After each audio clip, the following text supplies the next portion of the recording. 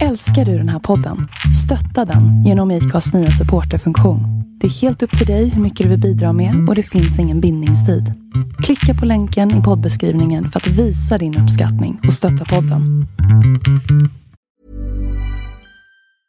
Ever catch yourself eating the same flavorless dinner 3 days in a row? Dreaming of something better? Well, HelloFresh is your guilt-free dream come true, baby. It's me, Keke Palmer. Let's wake up those taste buds with hot, juicy pecan-crusted chicken or garlic butter shrimp scampi. Hello Fresh.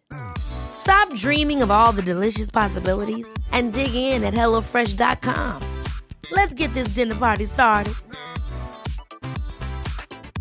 A lot can happen in 3 years, like a chatbot may be your new best friend. But what won't change? Needing health insurance. United Healthcare Tri-Term Medical Plans, underwritten by Golden Rule Insurance Company, offer flexible, budget-friendly coverage that lasts nearly 3 years in some states. Learn more at uh1.com. Gud. Oh my god, man har sett din Rise alltså. Ja, det är obehagligt. Jag har inte sett. Är det obehagligt? Eller, men det är konstigt. Alltså jag tänker att det är jättekonstigt. Alltså det är inte så konstigt för att eftersom det är mer internationellt att folk liksom, det har blivit ett fandom och folk förstår vad manusförfattare gör i många andra länder, men i Sverige gör ju inte folk det.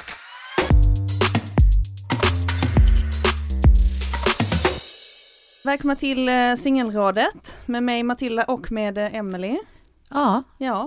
Och vi har en gäst också. Den här gången det är ingen mindre än Lisa Ambjörn, som är manusförfattare och inte till vilken serie som helst utan kanske årets största Netflix-succé. Tar jag mig friheten att säga ändå. Young Royals. Som bara fick ett så, alltså det var ju bam! Och sen så pratade alla om Young Royals. Superspännande. Du har också skrivit den svenska serien Sjukt som finns på SVT. Det är korrekt. Och jag tänker att vi backar lite till. Du och jag är ju gamla DI-kollegor, så att säga. Det visste inte jag. Nej, det är sant. Okej. Vad läste ni där? Jag vet ju vad du läste, Matilda. Ja, nej, men Lisa, du kan berätta vad du läste. Ja, alltså det är ju då liksom filmskolan i Stockholm basically. Och de byter namn också varje år så att man vet aldrig. De heter STDH som STD. Exakt. Dr. Högs Cola. Dr. Högs Dramatkola. Ja, men de byter namn hela tiden. Men jag gick då på filmlinjen och manusförfattare liksom, basically. Och gick ut 2018. Vad hade du för drömmar då? Var det här någonting du kunde se framför dig?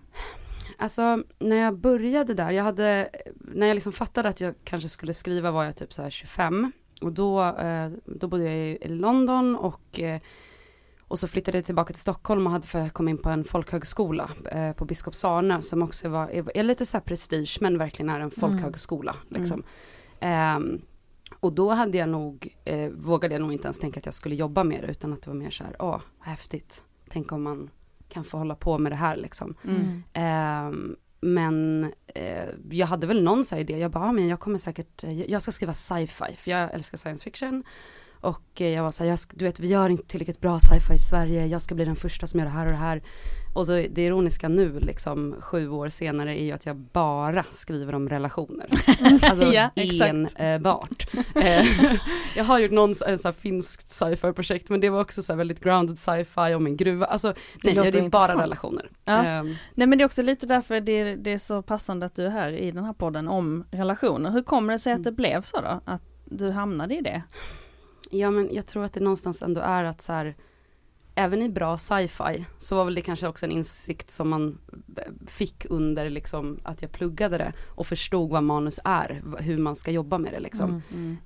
Men då var ju det att alltså alla bra historier tar liksom ett filosofiskt dilemma eller problem eller tanke och sätter det i en relation mellan några karaktärer som vi som tittare bryr oss om och kan relatera till.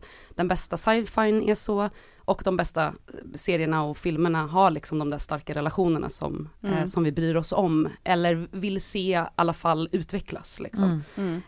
Så det är väl inte jättekonstigt egentligen att man hamnar här. Jag kanske gör sci-fi i framtiden, who knows. Men sci-fi är väl egentligen en genre som på många sätt speglar samhällsnormer och vad vi är just nu. Precis. Eller våra rädslor kanske. Precis. Ja, och vad man kan liksom, där man kan dra det till sin sin extremaste punkt. Men på ett sätt är ju Young Royals det också. På så sätt att så här, man tar hela så här frihetsfrågan om så här, är man fri som individ och sätter den i en person som inte har valt sina livsvillkor, vilket ingen av oss egentligen väljer. Men liksom i prinsrollen liksom. Just det. Och vad det då innebär när han börjar utforska vem han faktiskt är liksom, och vill vara. Vi ska prata mer om Young Royals senare, men Emily? Ja, jag tänkte, jag vill ställa så himla mycket frågor här, men jag tänkte på det apropå det du säger om att så här, du hamnar i det här med att liksom, skriva, alltså att det kommer att handla om relationer och så vidare. För där kan man vara lite olika som skapande person, men så här, när är du som mest kreativ, i vilket mående? Eller faser? Bra fråga. Jag tror att jag trodde när jag var yngre så hade jag en bild av den här liksom lidande konstnären. Att så här, när du har varit igenom... Ja, men du vet så här, man bara, du har varit igenom jobbiga saker och du sitter där på kammaren. Och såklart så kanske typ ens behov av att uttrycka sig är störst när man mår som sämst. Det är inget konstigt. Men det som jag har fattat nu efter också har jobbat väldigt intensivt i 3 år och jag har liksom varit huvudförfattare på 3 stora projekt. Alltså man har liksom ändå varit med några gånger nu.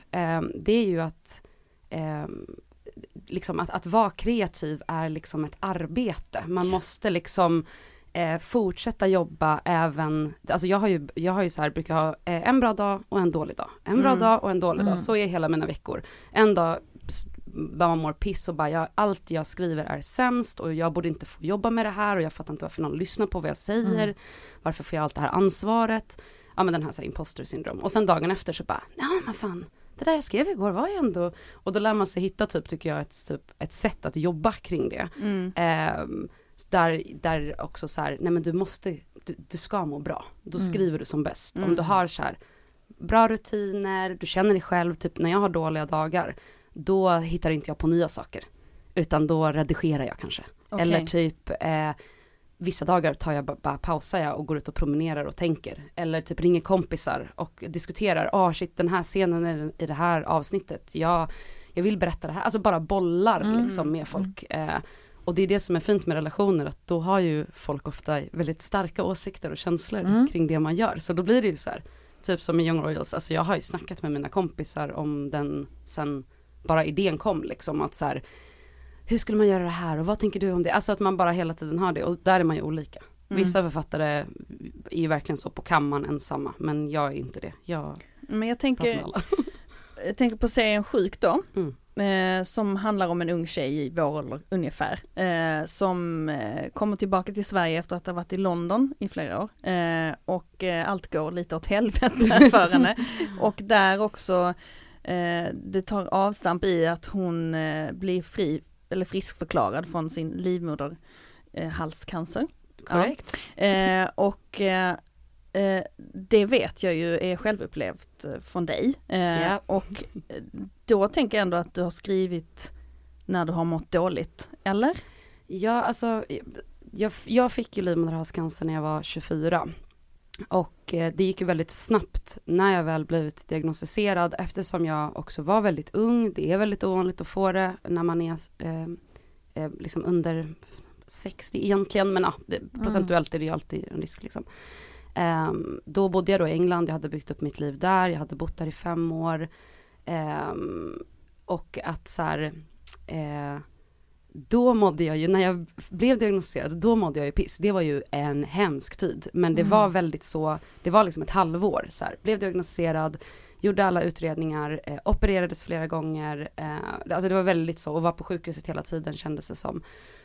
Och sen gick det bra, vilket också var en förvåning, för jag hade ju börjat hinna ställa in mig på så här, ja men har man redan fått det första dåliga beslutet, då känns det ju som att man aldrig mer kan lita på, alltså ni vet, för när jag först bara hade fått så här, då allvarliga cellförändringar, då var folk så här, men du, det får jättemånga, det kommer gå bra. Alltså, och det är vad jag säger till folk nu också, så det är inget konstigt, inget fel att göra det. Men sen då när de sa, nej det är cancer, då var man ju så här, okej, det kunde hända mig liksom. Men sen började allting fucka ur, och det fuckade ur med min snubbe som jag var tillsammans med då. Och så flyttade jag hem, gick på den här folkhögskolan och kände mig så här, bara hade failat, så hade tagit flera steg tillbaka och var liksom, hade inga pengar och bodde först hos mina föräldrar och sen i ett i och för sig jättemysigt kollektiv, men alltid att bo med en massa andra människor och, jag såg alla andra liksom excel in life och jag bara hela grejen var också att så här, det hände så mycket med kroppen då också, så man bara, kunde det här vara ett problem? Det blir knepigt att ha sex liksom. Hur fan ska man hantera det? Vilket också speglas i serien. Ja, precis. Och då var det ju som att allt det där hände och jag levde ju med det, och så kanske jag hade typ en tanke. Jag skrev mycket då, men mer typ så här dagboksinlägg. Jag hade liksom inte då en idé av att så här, det här ska jag göra en serie av. Men sen då när jag gick sista året på STDH, eller DI eller vad den här skolan nu heter, herregud. Kolan. Då skulle vi göra vårt slutprojekt, och då var det som att jag var så här, men jag hade försökt skriva lite om det här, men det hade blivit så jävla deppigt och mörkt. Alltså det var så här, det handlar om någon som får cancer och alla mår dåligt och hon går runt och mår piss och så mår den personen piss av det och så. Alltså det var bara sorgligt liksom, och då så var jag bara så här, jag kanske bara ska skriva om alla sjuka grejer som har hänt. Alltså som också är ganska roliga, så här galna situationer jag hamnat i. Och då började jag göra det. Och då blev det ju en annan ingång i det. Då blev det en energi så här, okej, nu ska jag berätta om så här alla konstiga one night stands jag hade efteråt, där typ man var tvungen att så här berätta att man haft cancer. Alltså du vet, alla så här konstiga situationer som uppstår liksom. Att jobba som assistent på en PR-byrå och gå ut och köpa heroin. Du behöver inte kommentera om det är jag köpte inte heroin, men jag blev uttvingad och jag köpte en hel del gräs till folk. Och det var ju kanske då min så här duktiga kommer från en sån här nykteristfamilj, inte riktigt vad jag hade tänkt att jag skulle göra. You got the stuff. Hello. Ja, det är roligt. Jag älskar alla sådana ord. Trap queen, D-boy, street pharmacist around here. Ja, jag skrattade gott åt denna scen. Men så du liksom implementerade, är det ett ord som finns, ursäkta mig. Humor i det deppiga. Vad skulle du säga att det gjorde för serien? Ja, men det och dig också. Ja, alltså jag tror att, och det var det som var intressant. Det var ju väldigt intressant. För mig var det ju typ terapeutiskt att skriva den. För att det var ju skitjobbigt att gå tillbaka in i de där mörkaste känslorna. Och också en så här stor del av serien handlar ju inte ens alltså om att ha cancer, utan bara liksom vad en typ känslan av en nära döden upplevelse gör med en, och hur det liksom men gör att man försöker men typ, hon försöker ju så här vinna i livet efter. Alltså jag var tvungen att se mig själv med en ganska krass blick också. Så här, när jag kom tillbaka då, och jag gick på den här folkhögskolan och jag bodde hemma hos mina föräldrar, jag var i Farsta där jag växte upp, och så träffar man på någon gammal klasskompis som bara, du vet, och man bara har den här, man bara, ja alltså nu är jag i Sverige, nu bor jag hemma hos mamma, men jag har bott i London och alltså jag hade värst jättecoolt jobb och jag var jävligt cool ett tag, alltså så här, man bara, men vad håller du på med liksom? Och i serien så är det ju också så här, då är det ju folk som kollar out henne och bara, men du tycker ju att du är bättre, du kommer tillbaka hit och tror liksom att du är bättre än oss. Och då var jag tvungen att se mig själv lite också så här, möta den bilden och bara... Det är mycket att hon går omkring också. Jag tänker det är så intressant. Jag tycker det är intressant den här att hon... Jag höll på att dö faktiskt. Ja. Alltså att det är liksom, och det är alla bara så, ja men du lever ju nu, så att alltså så här, jag har också haft cellförändringar av 3:e graden då, som det heter. Och jag var skitdeppig och bara, alltså jag hade kunnat dö, hörni, om det hade gått längre. Precis. Alltså jag vill bara säga det. Jag vill bara att ni ska veta att jag har varit med om saker som har förändrat mig. Om ett träd faller i skogen och ingen ser det, har det liksom fallit. Precis. Då. Det är den. Precis. Ja. Men hur skulle du säga då att liksom den här cancererfarenheten har påverkat dig? Nu när det har gått liksom en tid. Ja, men jag tror typ att jag kanske tänkte att bilden jag hade innan av när man går igenom cancer, och det är ju också, det hände ju också i serien, men det hände ju också mig i våras då när liksom serien kom ut, då ville ju alla berätta den här liksom cancerhistorien, alltså att man blir den här goda berättelsen om någon som har klarat sig, någon som har överlevt, som också man använder ofta som så här stark, och jag är så här, man är inte stark, man är helt i händerna på sjukvården, man har ingenting att säga till om, man lämnar ifrån sig sin kontroll, allting man är, och liksom, det är någon som har gjort en sån bild när man så hänger av sig allting i väntrummet och sen går man in till läkaren, det är känslan. Men det är klart att det är inte bara ett mörker. Trauman gör ju det, alltså om man försöker bearbeta det, så leder det i alla fall ofta till att man kanske får ett litet annat förhållningssätt också till katastrofer. Alltså jag tror att jag är en sån här riktig katastrof. Ni vet, det var någon sån så här, mina polare gjorde en sån så här, men vem är du i Mumindalen? Och man bara, ja, ni, eller lilla ni, eller jag den här snarkfrök, alltså du vet, bla bla, man vill vara någon, och så var min kompis bara så här, nej men du är den här, du är Filifjonkan. Yeah. Och jag blev så jävla provocerad. Jag bara, vad menar? Jag är inte fucking Filifjonkan. Och det är den här karaktären som bara tror att världen ska gå under hela tiden. Hysterisk, svinjobbig. Och jag bara, och sen insåg jag bara, men det är jag. Det var det cancern lärde mig. Jag måste också göra det här testet. Men du vet, så här, jag bara, men typ tror att så här, man går och väntar på världens undergång. Men det positiva när man är den personen, det är ju att när jobbiga saker väl händer, så står man ändå ganska lugnt. För att man har redan förberett sig för allt det dåliga som kan komma. Absolut. Så man är ganska chill. Typ, alltså jag känner mig väldigt gammal. Det var väl det som hände efter cancern. Alltså jag hängde med, liksom alla mina kompisar i min ålder, och jag kände mig plötsligt som att jag var som 40. Alltså för när vi med erfarenheten. Och typ kroppen. Alltså bara så här, typ ha blivit opererad, att så här, kroppen är svullen, man har tagit bort lymfkörtlar så att man blir så här, lite svullen kring alltså det är så här, man bara, det vill man inte ha när man är 25. Då vill man bara vara i sin prime liksom. Och det är det vi så här, driver med i serien också så här. Det är roliga kring det är verkligen den stora myten att man ska vara i sin prime när man är 25. Man är ju helt outvecklad. Nej, men så här, det finns inget som är bra när man är 25. Nej. Kan folk förstå det? Nej, men hjärnan har väl precis typ börjat bli klar, men inte än. Den har inte liksom lyckats bearbeta alla erfarenheter. Precis. Jag upplevde liksom, alltså de säger då att vid 25 så har hjärnan utvecklat 100% konsekvenstänkande. Men det gav mig skitmycket ångest i flera år. För innan hade jag inte alls haft något konsekvenstänkande och bara, vi kör! Wow, jag är bäst! Typ. Och sen så bara, maybe suger jag kanske. Och sen så fick man ångest för det. Men gud, jag har inte tänkt på det. Det är faktiskt väldigt sant. Ja, och alltså då gick jag på dig och var så jävla självkritisk hela tiden. Men fast det är bara att gå på en konstnärlig utbildning i Sverige, tror jag. Det är liksom Bergman-förtrycket. Man ska må pisk. Ja, man ska börja gräva i sig själv och liksom. Kanske hade det varit bättre om man var 22 och bara, fan, det här skrev jag. Fan vad bra det var. Ja, på ett sätt. Å andra sidan så är det oftast tyvärr inte så bra. Usch, det är så hemskt att så läsa saker som man jag vill inte ens tänka på det. Ja. Nej, alla konstnärliga bilder man har tagit på. Men har du massa gamla alster som du, lite sidoämne, men som du ser tillbaka på, vad fan var det här? Nej, eller? Men jag har gjort så mycket dåliga saker, och det gjorde jag även i skolan. Alltså det här var inte, och jag kommer säkerligen göra det i framtiden också. Det försvinner nog aldrig. Men nej gud, alltså jag har ju aldrig tänkt att jag ska jobba med att skriva. Så att jag har inte så mycket dåliga skrivalster från tidigare.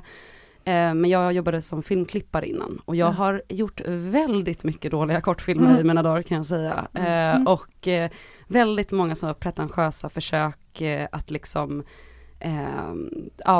vara cool och inne och så. Jag tror också att det är en sån här grej med att gå på en konstnärlig utbildning. Om man är typ, som du Matilda, lite rolig och lite spexig och lite så här med i tiden, då är inte det alltid det lättaste heller. Det är lite enklare ibland om man är lite svår och tyst och mörk och gillar saker som ger en väldigt mycket ångest. Jag kände mig så fruktansvärt check hela tiden. Det är samma här. Och det var inte alltid det är inte alltid folk gillar typ att man kan parera mellan och det är så här, att man kan parera mellan både att vara rolig och sen allvarlig. Och det är det sjukt där, är ju väldigt så här komedi. Men det är inte så här, nu är det sketch. Nu ska vi bara driva om sjukhus. Det är utan inte pålagda skratt liksom. Nej, och den har inte det här alltså, som vi är ganska vana vid i Sverige. Och det tror jag liksom är ganska genomgående. Allt det jag gör att gör man komedi, då ska det vara med liten svärta eller lite sarkastiskt i alla fall. Lite utifrån perspektiv på karaktärerna. Vi ska skratta lite åt dem.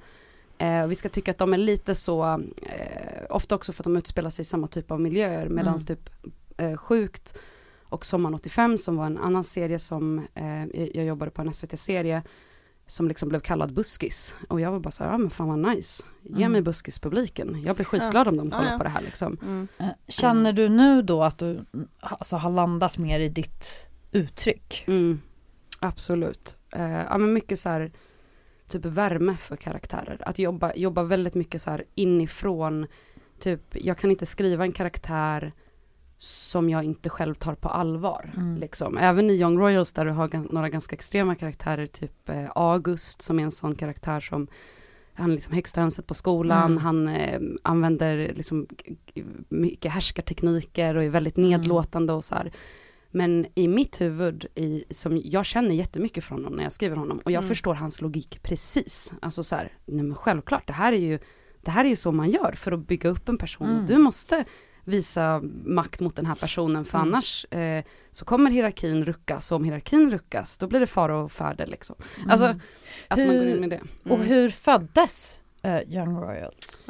Ja, alltså det var ju vi gjorde Sjukt då på Nexico som är ett produktionsbolag, och vi höll på att jobba med den, och så vdn där, Lars och jag som tycker jättemycket om, vi satt och snackade och han var så här, men kan vi inte fortsätta jobba ihop efter Sjukt liksom, vad ska du göra efter? Och så pitchade han lite liksom idéer som deras inhouse-avdelning tar fram, kanske typ så här, vi skulle vilja göra någonting i den här miljön, eller det här är den här kanalen sugna på liksom.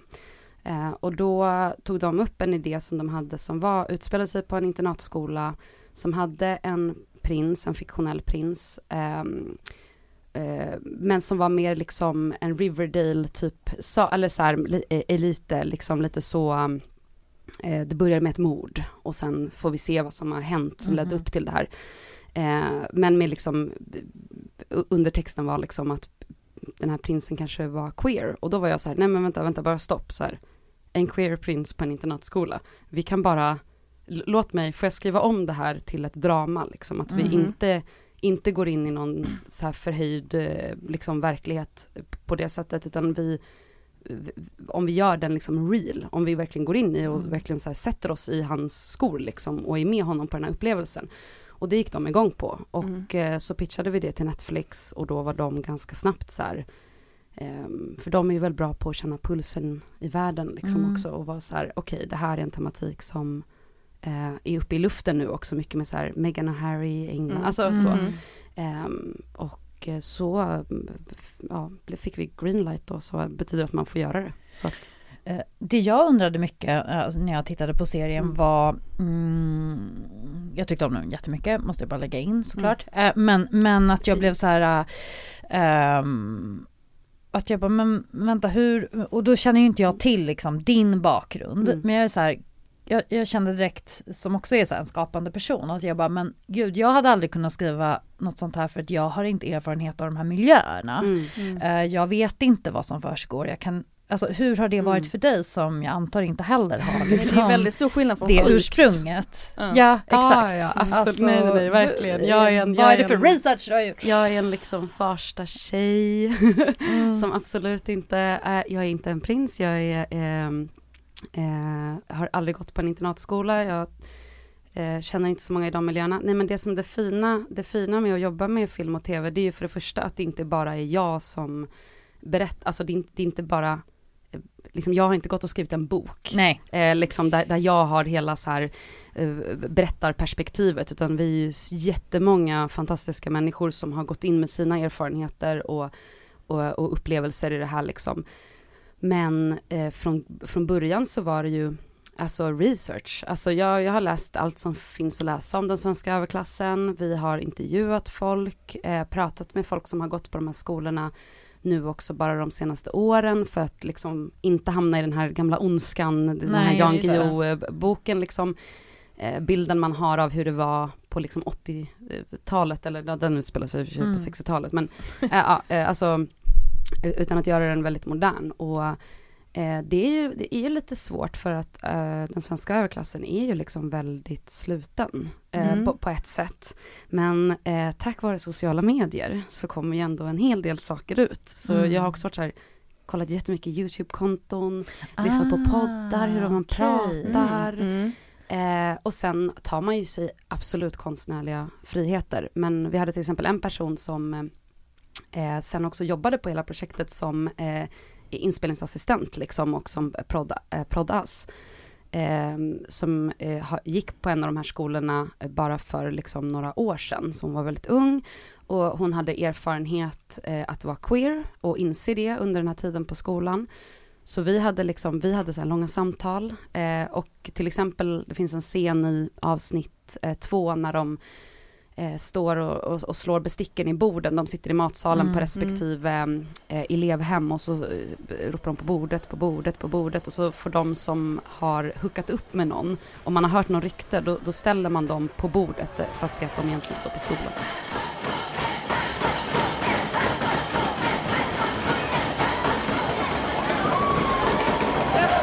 Och så är man så här, med vem? Vad gjorde ni? Alltså man får ställa de här frågorna. För att i den här typen av miljöer så allt blir liksom känt ändå förr eller senare. Så det blir någon sorts respektgrej att alla typ har lite koll på vad som hände igår. Vilka hånglade du med? Vilka har legat så här. Och den använder vi ju då i serien till exempel. Som en sån scen. Där vi också passade på att berätta om hur killar snackar versus hur tjejer snackar och så här. Alltså, så att man kan hitta ingångar i de här miljöerna. Och det kommer ju både till så här HBTQI plus aspekten och att vara ung idag, alltså jättesvårt att skriva om ungdomar. jättesvårt att skriva. Ja, men också så här, jag tänker att det är skitsvårt. Det är det värsta. Alltså för att de också är, alltså om de inte tycker att det är bra eller realistiskt, då blir det cringe. Ja, då är det cringe och då tittar inte, alltså då kollar de inte. Medan typ vuxna kan ju ändå, vi ger ju ändå saker kanske en chans i alla fall. Medan typ barn och ungdomar, de är bara så här, attention span, 2 säck. Ja, hur har du tänkt kring det? Attention span, det är ändå en reell grej idag. Alltså att man ska orka titta på en hel serie. Ja, men jag tycker samtidigt att det är intressant för att och det vi har gjort i och för sig är ju att det är ett ganska högt tempo dramamässigt. Så är det liksom ganska, alltså det är väldigt matigt och det är väldigt kompakt liksom i storyn, att så här, vi vet vad som står på spel. Det ligger liksom ett filter hela tiden och trycker på utifrån. Men det intressanta där är ju fortfarande att det är de scenerna som är ganska utdragna, som är ganska långsamma, som är de här liksom intima scenerna eller när vi bara känslomässigt bara får vara med en karaktär. Det är ju också då de har fått utrymme och står ut och blir väldigt omtyckta och omdiskuterade.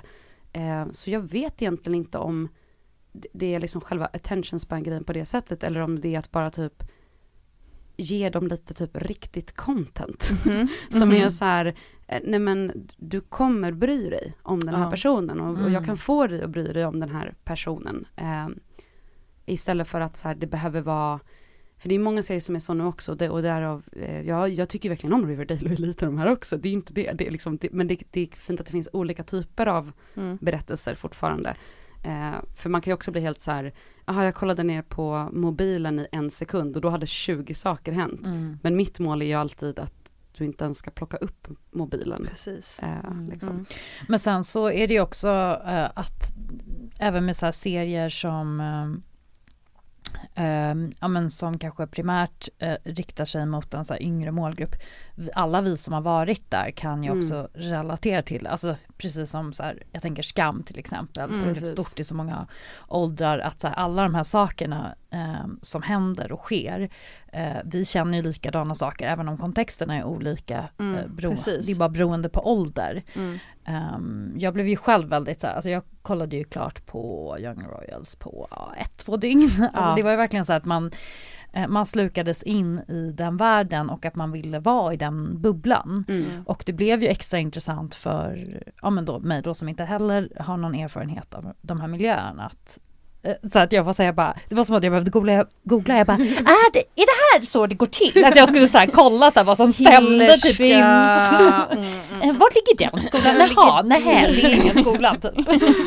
Och det älskar jag ju. Det är ju liksom det finaste betyget man kan få, och att det är liksom, alltså man ska alltid ta sig konstnärliga friheter, så är det alltid. Alltså vi har ju, just nu i Sverige så finns det ju bara 2 internatskolor, så det finns ju bara 2 att gå på, men internationellt finns det många fler. Sen är det ju alltid mest intressant tycker jag att berätta, alltså man vill berätta om det landet som det utspelar sig i. Det här är ju en historia om Sverige också, om liksom hur vi förhåller oss till att vi har en väldigt stark adel fortfarande. Alltså, och som typ folk inte vet om. Alltså folk har, alltså mycket så här typ, man bara, alltså det finns fortfarande så här konstiga arvsrättsregler.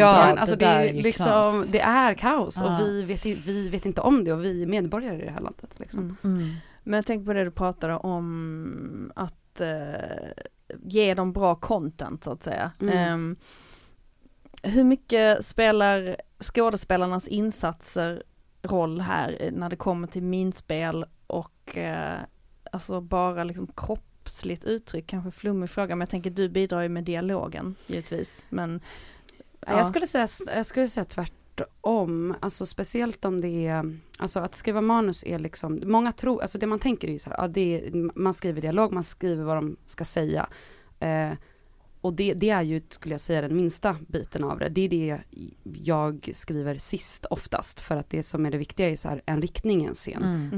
Varför går den här karaktären in i den här scenen med den här känslan? Vad är det den vill? Vad försöker den göra för att nå det här som den tror att den vill kanske, fast egentligen har den ett annat behov som den inte förstår, och så då möter den här karaktären som, alltså man håller på jättemycket sådär. Alltså skådespelarnas insats i ett sånt här projekt är ju enorm, för det första för att de är yngre, så de är närmare målgruppen. Alltså Edvin som spelar huvudrollen är ju liksom 18. Och typ jag om inte han blir nominerad till alla sådana stora priser i hela världen, så kommer jag vara så jävla sur, för att han är en otrolig skådespelare liksom, men det är de alla. Och de ger ju så otroligt mycket av liksom fingertoppskänslan. Samtidigt som att vi kommer undan lite med att säga att det här är en internatskola. Prinsen kanske inte svär lika mycket. För att han har behövt hålla sig från svordomar på ett annat sätt än många andra. Eller alltså ni vet, så man kommer ju undan med lite sånt. Men de går ju in med och får ju också ändra. Alltså för mig är liksom dialog är inte... Det kan finnas en så här, vi måste säga den där repliken för att det speglar just den där grejen. Eller det är viktigt att vi hör det här ordet som sen bla bla. Men ofta så kan man leka runt med just repliker. För att det också handlar om hur skådespelarna, alltså när vi gör castings, alltså när man har liksom några första utkast av manus, man börjar testa, då ser man ju vad som funkar också. Eller inte. Jag älskar att kolla på castingband, för då ser man också liksom vad olika skådespelare tillför till rollen. Och de gör dem alltid olika. Och det finns alltid, alltså så. Och då när man väl har bestämt sig att okej, men vi köper den där tolkningen och den här personen som ger oss det där lilla extra liksom. Då börjar det, då känns, alltså då kan det kännas så här, jag kan ju bli så här knäpp i huvudet, för att det känns som att den personen, den karaktären som plötsligt existerar, liksom har tagit sig ut ur mitt huvud. Och att det inte är jag som har hittat på det. Alltså jag kan ibland vara så här... Ett eget liv. Ja, precis. Det känns som att det är liksom... Ja, men man kan nästan bli lite så här... Liksom, jag förstår folk som blir religiösa liksom. För att man bara... Det är den typen av upplevelse. Att man bara, oh my god, nu existerar de här karaktärerna plötsligt. Och typ mellan Edvin och Omar, som är ju så otroligt fina tillsammans. Jag menar, hade vi inte haft den energin mellan dem, då hade det kanske blivit jätteknepigt i manusen, för att man inte hade känt det man ska känna. Men när de lyckas tillsammans då med intimitetskoordinator och regi och allting lyckas, alltså garderob, liksom, allting bara sätter den här känslan, då kan man ju luta sig tillbaka lite som manusförfattare och bara okej, nice, vi har det. Vad gör en intimitetskoordinator? Just det pratas lite om det just nu. Ja, det är lite inne att snacka om, och det är för att det är relativt nytt. Och i både Sjukt och Young Royals så hade vi samma intimitetskoordinator som då är Sara Arhusius, som är en av de 2 i Sverige som finns just nu. Liksom. Och dens roll är ju att liksom, precis som att man har kostymavdelning och att man har mask och att man har foto, så har man liksom en person som ansvarar för att gå igenom manusen till att börja med och kolla vad har vi för intima scener. Och det kan ju vara allt från att någon ska krama någon, alltså en förälder ska krama sitt barn till en sexscen. Liksom. Hittar dem, tar ansvar för de scenerna. Pratar med manus och regi om vad visionen är, vad det är man liksom, vad det finns för tankar om hur man ska filma det här, ju närmare inspelningen man kommer, hur det ska filmas, i vilka vinklar, hur mycket ska vi se, och sen snackar den med liksom, då kostym, vad behöver vi för kläder för att kunna göra det här, ska en hand stoppas ner i en byxa, ja men då har man liksom underkläder som gör att man inte, du vet, alltså det blir liksom aldrig, det är aldrig sexigt på inspelningen. Kyskhetsbälte under. Precis, för att göra det bekvämt. Och sen har man, alltså det tänket är liksom intimitetskoordinatorns ansvar då genom projektet. Prata med skådespelare, förbereda dem, träna, man gör rep där man liksom går igenom scenen. Och hela tiden liksom checkar av med varandra att, ja men känns det här bra? Får vi ut det vi vill ha av scenen? Alltså så här, ja men skapar en trygghet. Och också blir ju kanske då, som det har varit förr, så här problem i filmindustrin där kanske vissa typ dåliga regissörer har utnyttjat den här typen av scener som också ofta är väldigt känsliga. Typ för att inte berättat för en karaktär vad som ska hända, så att man har fått då riktig skräck, eller vad man ska säga, vilket är så här, då att ge någon ett trauma, det blir liksom ett övergrepp på riktigt. Också att vara liksom en brygga mellan det, så att skådespelarna också kanske kan uttrycka sig om det är några oroligheter, så att det inte bara blir liksom skaparna av serien och så, som skådespelare, att man känner att ja, men jag vill inte vara jobbig. Jag vill inte vara att folk ska snacka skit om mig i branschen, så jag gör vad som helst. Alltså så att man liksom hittar... Ja. Nu kommer jag tänka på en serie som verkligen behöver en sån där koordinator. Sex Life. Fan vad hemskt. Har jag inte sett den. Jag tror i och för sig att de har en. Ja, det har de säkert, men den är väl av amerikanskt bråte. Alltså fan vad cringe den är. Ja, men det är, nej men, och det är hemskt när det inte funkar i våra liv. Nej men gud, ja verkligen. Och att det är jätteskönt som alltså manusförfattare är ju liksom, för att när jag skriver intima scener oftast så tänker ju inte jag så här, de ska vara nakna i den här scenen, vi ska se rumpa, det ska bli sexigt och det ska vara, utan det är ju så här, det här är första gången den här karaktären inser att han har de här känslorna för den här karaktären, eller typ i den här scenen är det ett maktspel, de testar varandra här.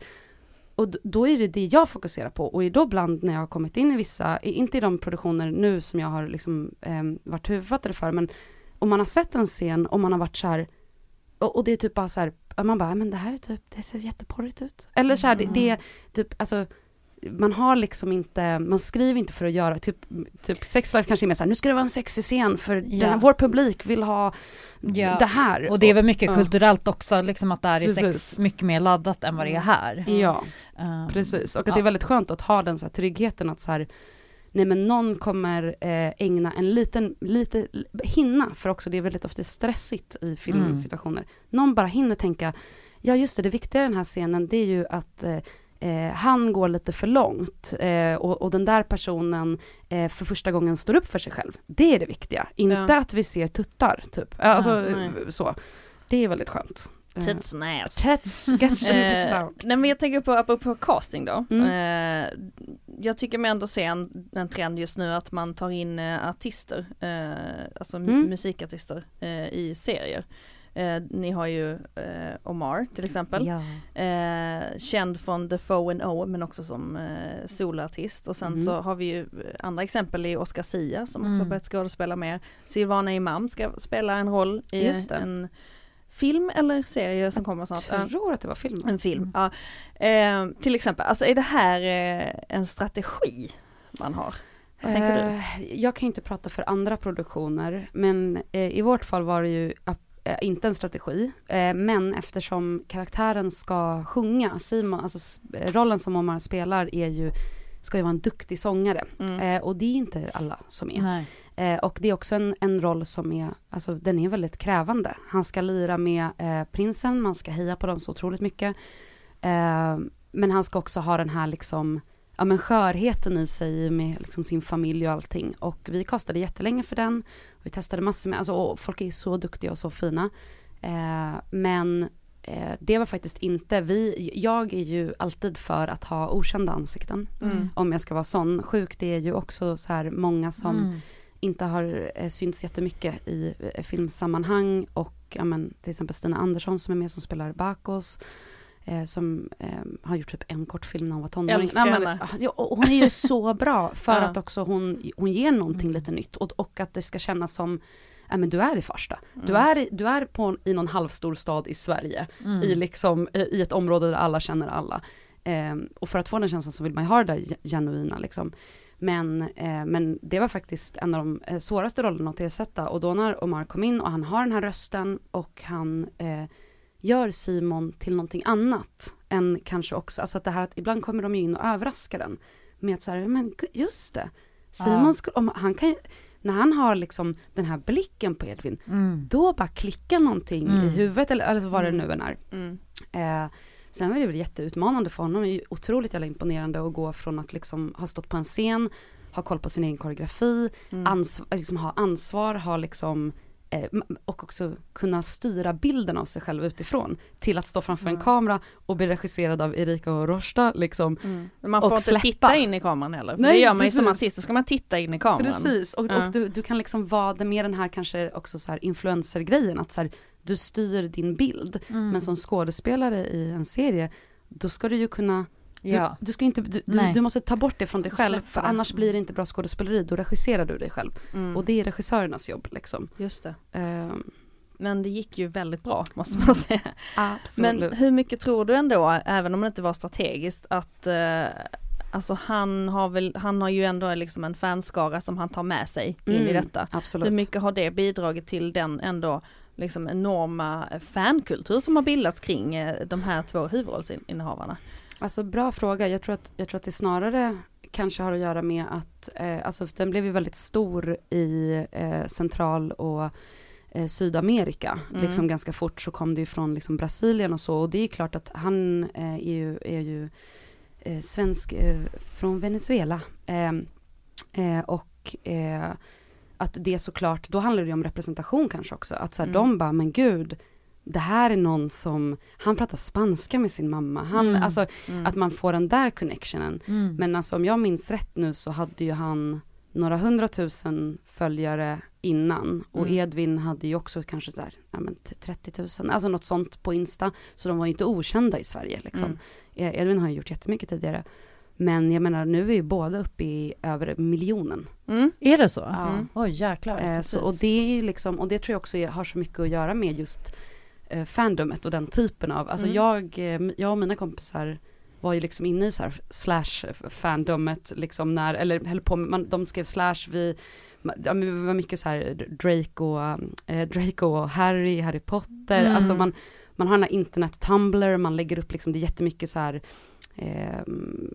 skapa liksom symboler av karaktärer i tidningar och mycket så här också det här, eftersom liksom mina bästa vänner är ju liksom queera och är liksom en queer tonårsgrupp, det var liksom de som jag växte upp med. Och där gick man ju liksom och letade hela tiden så här, men det där ordet som den där sa, det betyder han är egentligen gay. Precis. Den där två, de liksom, de känner lite så här. Lesbisk tröja. Lite lesbisk tröja, 100%. Och då har man, och hela den grejen online är så himla stor. Alltså det är en sån, så att när de väl började kolla och när de väl började göra liksom fanart och hitta på egna historier och på Wattpad eller vad den heter, den här appen där folk skriver sina egna historier, då har ju folk redan skrivit, alltså de har ju skrivit säsong 2, 3, 4, 5, 6 och 7 och alltså de är liksom helt, så att det sprider ju sig på ett sätt som är helt galet. Det är otroligt, alltså du postar ganska mycket på din story, det är väldigt kul att se. Det är ju fantastiska målningar som görs och det är så mycket fandom kring den här serien och jag tycker att det också är revolutionärt på något sätt att man slipper leta då efter en lesbisk tröja eller någonting som är sexuellt, utan det är vad det är och det känns lite som att det aldrig tidigare riktigt har hänt i den här skalan, håller du med mig? När det kommer till hbtq-kultur. Ja, men jag tror det, och jag tror också att det var liksom, det jag var rädd för, det var att så här, eftersom man inte har liksom all kontroll, är ju så här, tänk om de inte gillar det. Då kommer jag att må så piss. Om de som jag har haft i huvudet när vi har skrivit, när vi har jobbat med det här, inte tycker om det, då kommer jag må dåligt. Men jag visste ju liksom, när vi såg de sista klippningarna så var det så här, nej men det här blir bra, det här är bra, det här kommer liksom, det kommer landa rätt. Men man kunde inte, man kunde inte fatta hur stort det skulle bli, men jag är ändå inte lika förvånad skulle jag säga som vissa inom Netflix eller produktionen eller sådär som ändå har varit så här, och det hade man ju inte kunnat, och jag bara, nej men alltså vi gav dem en gayprins. Alltså det är det enda de vill ha. Det är liksom, det är så bara, Men hur har den då, för det här är en Netflix Nordic-produktion, hur har den mottagits mer söderut? Nej men liksom i resten av världen som kanske inte heller är lika progressivt lagda. Ja, men det vackra och som gör att jag typ också gråter en gång varje dag för att jag får komma ut historier skickade till mig hela tiden från liksom hela världen, är ju att den har gått väldigt bra i länder som har väldigt restriktiva lagar kring homosexualitet. Som till exempel Ungern och Ryssland och alltså så här, de platserna där man också inte får ibland göra inhemskt content. Nej men precis, jag tänkte på det. Så they devour it. Det säger ju någonting. Liksom. Ja, det är så häftigt också att det når ut en serie som där språket övergripande är svenska. Det känns också ganska ovanligt. Ja, det är ju så också typ, det är ju svårt på ett sätt att backa bandet, känner man nu liksom, alltså båda de här serierna, både Sjukt och Young Royals har ju varit det har varit ett galet år för mig på det sättet att så här, släppa någonting, en väldigt personlig historia och sen släppa någonting på den här skalan med Young Royals. Men det är ju svårt att tänka att man inte ska få jobba i den här typen av så här världspremiärskala, för att det är det är en helt annan upplevelse att se också hur olika människor tolkar det, hur olika länder tolkar det. Så jag menar i Sverige också, alltså bara rent personligt som manusförfattare, typ om jag frågar er så här, men vilka är era favoritmanusförfattare för film och tv i Sverige? Amen. Alltså det är hon som skrev Spung tycker jag är fantastisk. Absolut, Silla Jackert och Pia Gradvall var med och skrev den också. Hon är med och skriver Young Royals. Ja, kul. Och några till gjorde ju Spung. Men anyway, men alltså det är ju det man har. Man är typ så här, jag fucking Åmål. Den var typ viktig. Eller du vet så här, man har, men typ ingen har någon koll på författarna. Och det är ju väldigt skönt på ett sätt, för jag vill inte vara en så här publikperson eller en så här, någon som folk känner igen. Och det är ju väldigt tacksamt då. Men det är också tråkigt för att det bygger ju också en kultur av att vi inte får göra vårt jobb ordentligt. För att man satsar inte pengarna och tiden. Alltså så här, jag har då ett bra manus. Så här, du kan göra man brukar säga så här, du kan göra en dålig film av ett bra manus, men du kan aldrig göra en bra film av ett dåligt manus. Nej. Det är liksom omöjligt. Om du inte har en bra grund att jobba ifrån, då har du inget liksom. Och det har ju varit häftigt att bara se så här, alltså också utomlands där man har en annan kultur. Alltså folk är då så här, de har koll på manusförfattare. De gör bilder av mig, vilket också är helt sinnes. Ja, men det är ju bara galenskap, men det är jättevackert, men det är liksom också så här, folk skickar så här, du vet så här Our savior and Lord, Lisa Ambjorn. Och jag jag är så himla nyfiken på just detta. Alltså för du säger, jag vill inte vara en publikfigur, men nu har du liksom blivit det. Du har ju blivit det, Lisa, i med Young Royals på många sätt. Alltså för jag tänker att när man väl når den här unga målgruppen, alltså tonåringar, så är det så starkt, alltså gensvaret. Det blir så enormt liksom. Och fans alltså. Alltså hur har det varit för dig? Ja, men jag kan säga så här, tryggheten är att, tror jag, att ingen fortfarande skulle känna igen mig på gatan. De känner igen Omar och Edvin och liksom Malte och Nikita och liksom alla skådespelare, men de skulle inte känna igen mig, även om de känner igen mig när det står i relation till mitt namn. Och det är ju häftigt att så här, helt plötsligt ha ett namn. Det ger ju en annan sorts utgångspunkt som författare. Alltså så är det ju. Och nej, men framförallt har det väl bara gjort att jag har känt ett så här jättestor kärlek till typ att jag får göra det här, och att typ folk sitter och analyserar scener som man kanske har kämpat för att ha kvar, för att det kanske inte är jättemycket. Det var en scen som jag såg någon på Tumblr hade gjort så här värsta analysen av den här scenen. Och den Vilken var det i avsnitt 3 när Wilhelm har sagt till Simon att så här, men nu är det spoilers då, så om man inte har sett, pausa, kolla och sen kom tillbaka. Nej, men han har sagt till honom att det är den här föräldradagen är på väg att komma, och han har sagt liksom att vi glömmer den här kyssen för jag är liksom inte riktigt så här. Och sen går han ut på kvällen i sin korridor och så ser han ett par som står och hon har liksom smugit in på killhemmet och är på väg därifrån, som bara står och hånglar lite längre bort vid en dörr. Och han bara tittar på det och sen går han in på toaletten, tittar sig i spegeln och så dagen efter går han till Simon och säger, vet du vad, skit i det jag sa, jag ångrar mig. Vill du stanna här i helgen? Liksom. Och den är en sån liten scen som liksom var nära att ryka, för att det är alltid liksom budget och det är stress och så här, vad berättar den egentligen?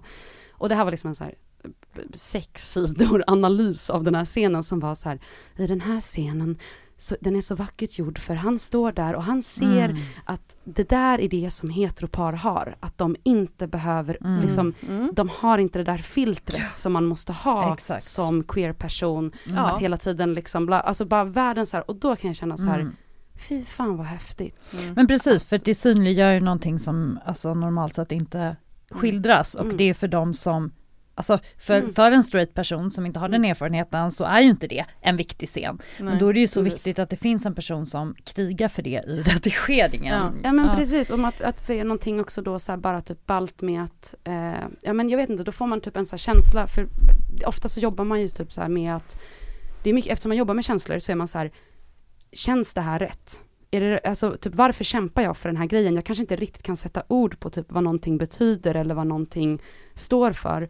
Och sen så får man liksom rätt i att nej, men min magkänsla hade rätt. Just den där grejen är det som gör att vi förstår det här. Eller den där grejen kommer vi fatta. Vi behöver inte överförklara den. Eller så här, och då när den, alltså i vanligt fall så ser ju folk typ i sjukt, så har ju folk sett sånt också och har skrivit alltså jag har fått så sjukt mycket fin feedback också från så här, med kvinnor och icke-män i Sverige som liksom bara har haft gynekologisk cancer. Det är en jätteunderskatt, eller liksom man pratar inte om det i samma extent som typ bröstcancer. Men det blir på den här skalan så blir man ju då också väldigt så här, vad häftigt att man kan göra någonting som får den här typen av också bara typ konsten folk skapar, att folk är kreativa, att det gör att folk sätter sig och ritar någonting. Jaha, men då är du konstnären plötsligt. Precis. Då har ni tagit över. Nu äger ni storyn. Ringa på vattnet-grej. Ja, det är skithäftigt. Alltså verkligen, det är häftigt att se också som när man kommer från en generation som queer då. Alltså att det enda som vi hade, eller jag hade när jag växte upp var kanske typ en läkare i 3 Kronor som var lesbisk. Kanske. Och så var det någon som i någon scen som var, är din mamma lebba eller? Nej, då är det ju liksom, då är det såklart, man förstår verkligen att det är jättestarkt med en sån scen. Ja, och det är så, behovet är så, det är så outtömligt och det kan göra så många såna här liksom inte såna här utifrån bara den aspekten, men det kan göra så mycket stories som folk vill ha. Och också så här, vi ska inte underskatta att det är ju en väldigt stor portion straight publik som älskar den här serien. Och precis som de älskade Skam. Det är inte det att man gör en story för en publik och sen är det bara de som ska tycka om det. Så funkar det inte med målgrupper liksom. Men jag brukar ha som en sån, gör man en serie för någon eller om någon? Och jag gör alltid serier för personer, inte om dem.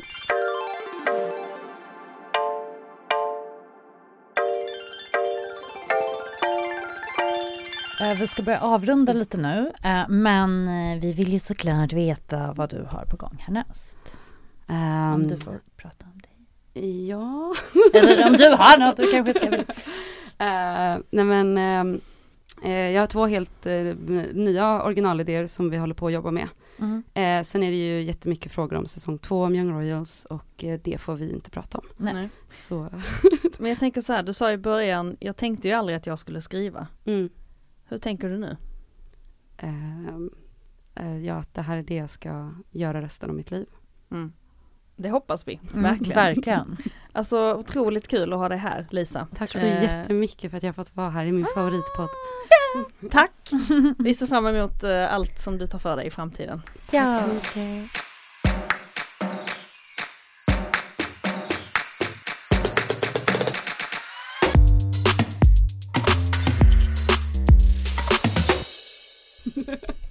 Kan du få dina fans att rita en tavla av mig och Emily? Precis. Nej men gud, det roligaste är ju att man inser, det kommer sitta någon som kan svenska och översätta det till spanska. För det gör de ju också. De översätter allt vi säger. Ja. Hola, por favor! Ever catch yourself eating the same flavorless dinner 3 days in a row? Dreaming of something better? Well, HelloFresh is your guilt-free dream come true, baby. It's me, Keke Palmer. Let's wake up those taste buds with hot, juicy pecan-crusted chicken or garlic butter shrimp scampi. Hello Fresh.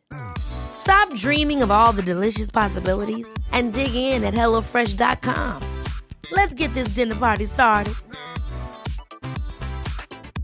Mom deserves the best, and there's no better place to shop for Mother's Day than Whole Foods Market. They're your destination for unbeatable savings, from premium gifts to show-stopping flowers and irresistible desserts. Start by saving 33% with Prime on all body care and candles. Then get a 15-stem bunch of tulips for just $9.99 each with Prime. Round out Mom's menu with festive rosé, irresistible berry chantilly cake, and more special treats. Come celebrate Mother's Day at Whole Foods Market.